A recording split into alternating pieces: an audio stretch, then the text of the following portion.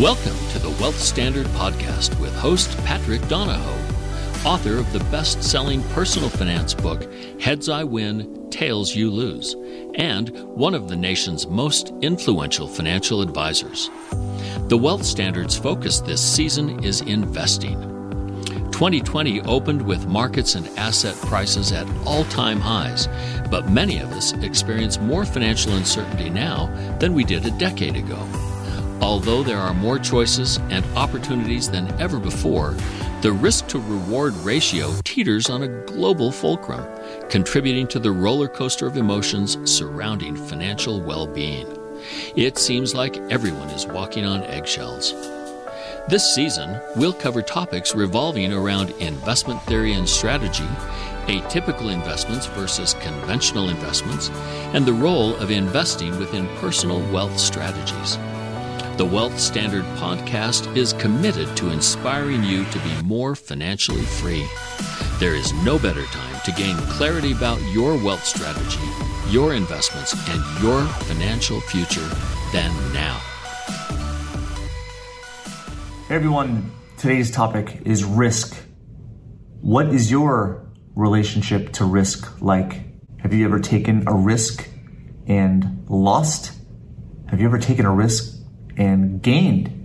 I think risk aligns well with the statement from Tony Robbins that the quality of your life is in direct proportion to the amount of uncertainty that you can comfortably live with. At the same time, we have fear around risk. So Todd and I get into the idea of risk, how to control it, how to influence it. I think you'll enjoy this segment of the conversation. I believe that there's a lot of risk being taken right now. Risk with personal savings, risk within investments, risk within business, risk within monetary policy of our government. It's a very interesting time where we're making these pretty big bets. Now, I look at things we can control, things we can influence. Those things are typically outside of ourselves. At the same time, I believe that when we understand our relationship with risk at a deeper level, then we can direct this risk energy in the right areas. Not to take away from the relevance of cryptocurrency or blockchain technology, but taking a risk, betting everything, betting a future, betting personal savings. I believe that there is no control there, not even really much influence unless you're Elon Musk and can put $100 million into Bitcoin. The purpose of me bringing this up is I believe that you can take this risk energy and channel it toward the things that create a meaningful life, the things that Tony Robbins just alluded to, the quality of life, improving the quality of life, the meaningfulness of life. So how do you redirect the risk? I look at ultimately the most important things people strive to achieve, and it usually revolves around relationships, family, and profession. So my question to you and what I want you to think about through this conversation with Todd and I is, where can you take more calculated risks, where you understand the stakes and you also understand the gains, and the gains are a multiple of the risk that you put on the table, a multiple, that whole idea of asymmetric risk reward. What can you do in your relationships? Can you apologize? That's risky. Can you ask somebody out? Can you ask someone to marry you? Can you be open with a friend? Can you speak your mind, speak your truth? Yeah, it's risky, but is the reward worth the risk? What about your profession? What about your business?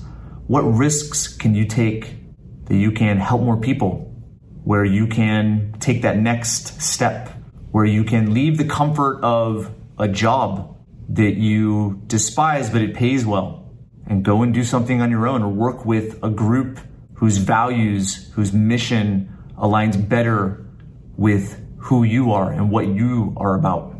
Risks, I believe, are misunderstood. I believe risk is a good thing.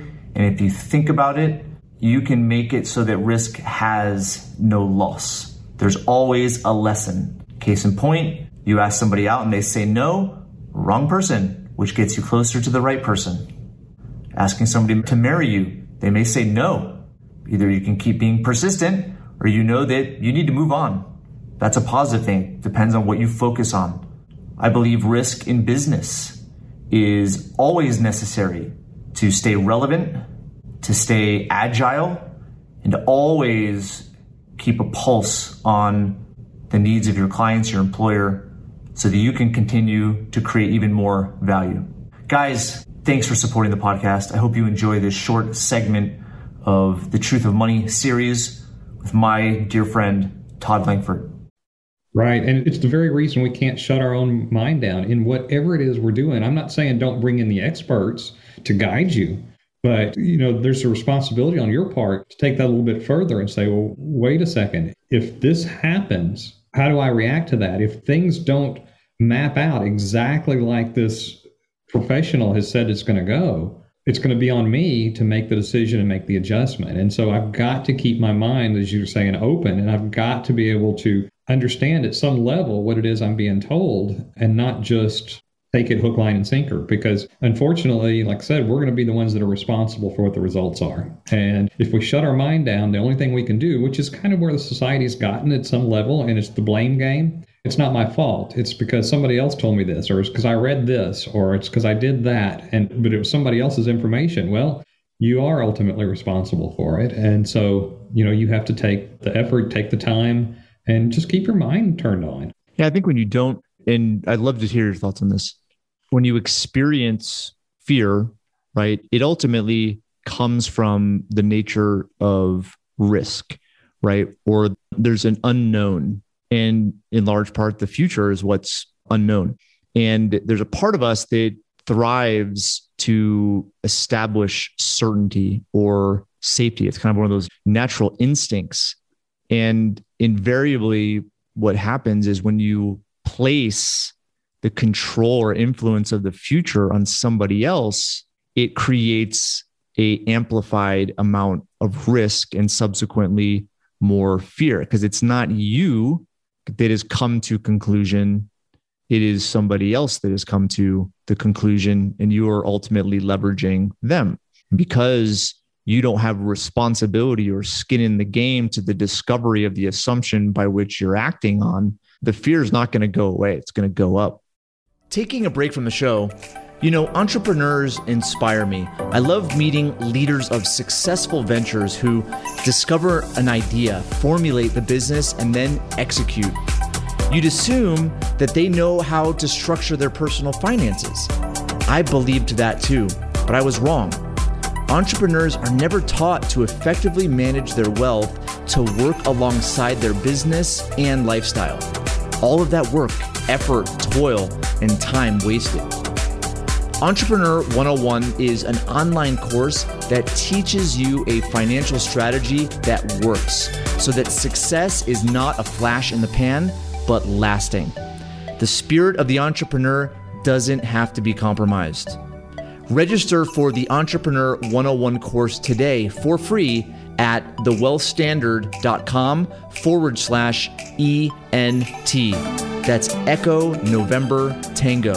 thewealthstandard.com/ENT. The thing about control, we've talked about that in the past. We want to push in that direction. And I like your wording of influence. I think that's probably a better word we'll get into maybe a little later on. But, control is something that we're never completely in control. But the idea is the level of control that we can secure is probably indirectly proportional to the amount of anxiety we have, right? So that's what the issue is. And as soon as we start to give that control up willingly to somebody else, it's got to raise our level of anxiety, because we're now just in a period of hope it comes out instead of being able to direct the course, right?